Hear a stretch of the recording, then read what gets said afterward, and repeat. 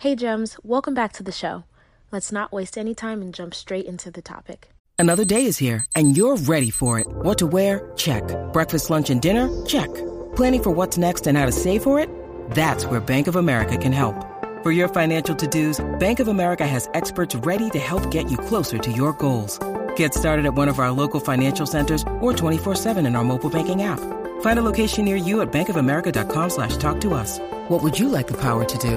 Mobile banking requires downloading the app and is only available for select devices. Message and data rates may apply. Bank of America N.A., member FDIC.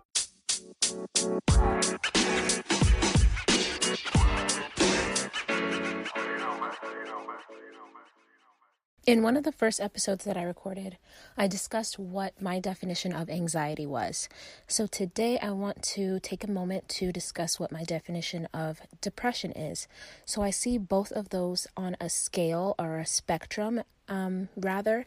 And the way that I see it is that living or dwelling on the past leads to sadness, which can inevitably lead to depression, if that makes sense.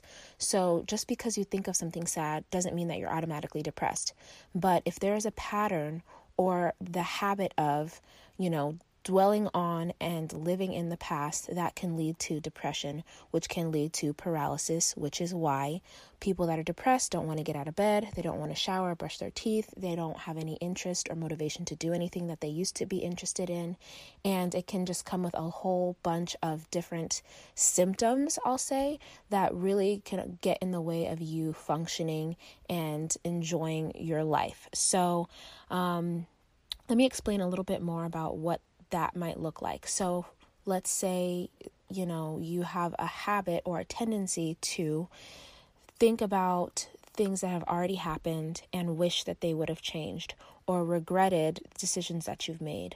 Maybe there are times where you feel like you wish that you could rewrite a situation or change the outcome of something that has already occurred. And we have to visit the past so that we can make informed decisions in the present. However, we don't want to get stuck in or begin to live or dwell in the past for too long a period, because that is going to lead to paralysis, getting stuck, right? And that's why when people have trouble pulling themselves out of the past, that it kind of seems like they're on a loop. A lot of the times they'll mention the same kind of situations or issues that occur, and none of us is exempt from having dealt with this at some level. So, a certain level or a certain amount of visiting the past is necessary. Like I said, in order not to burn yourself again or burn yourself right now, you have to know that when you touched a stove, it was hot. So there is a purpose that it serves to visit the past, but you don't want to stay there too long, and you don't want to use it 100% of the time to, help you to make your decisions, because no moment is like the moment that you're in now. They're always new, they're always fresh, there's always an opportunity for growth and a surprise to occur. So you can use it as a tentative guide as far as how to make decisions in the present moment. But that's what I wanted to discuss, was just how I see depression as more on a spectrum, and based on living or dwelling in the past. And we need to visit the past to be able to make good decisions now, but we don't want to get stuck there. And one way to obviously not get stuck is to practice presence, mindfulness, and meditation, which I will do some episodes about moving forward, and make sure to give you all some resources on how to practice, bringing yourself out of the past or pulling yourself out of the future so that you can embrace the moment and really enjoy and feel fulfilled in your relationships and in your life in general.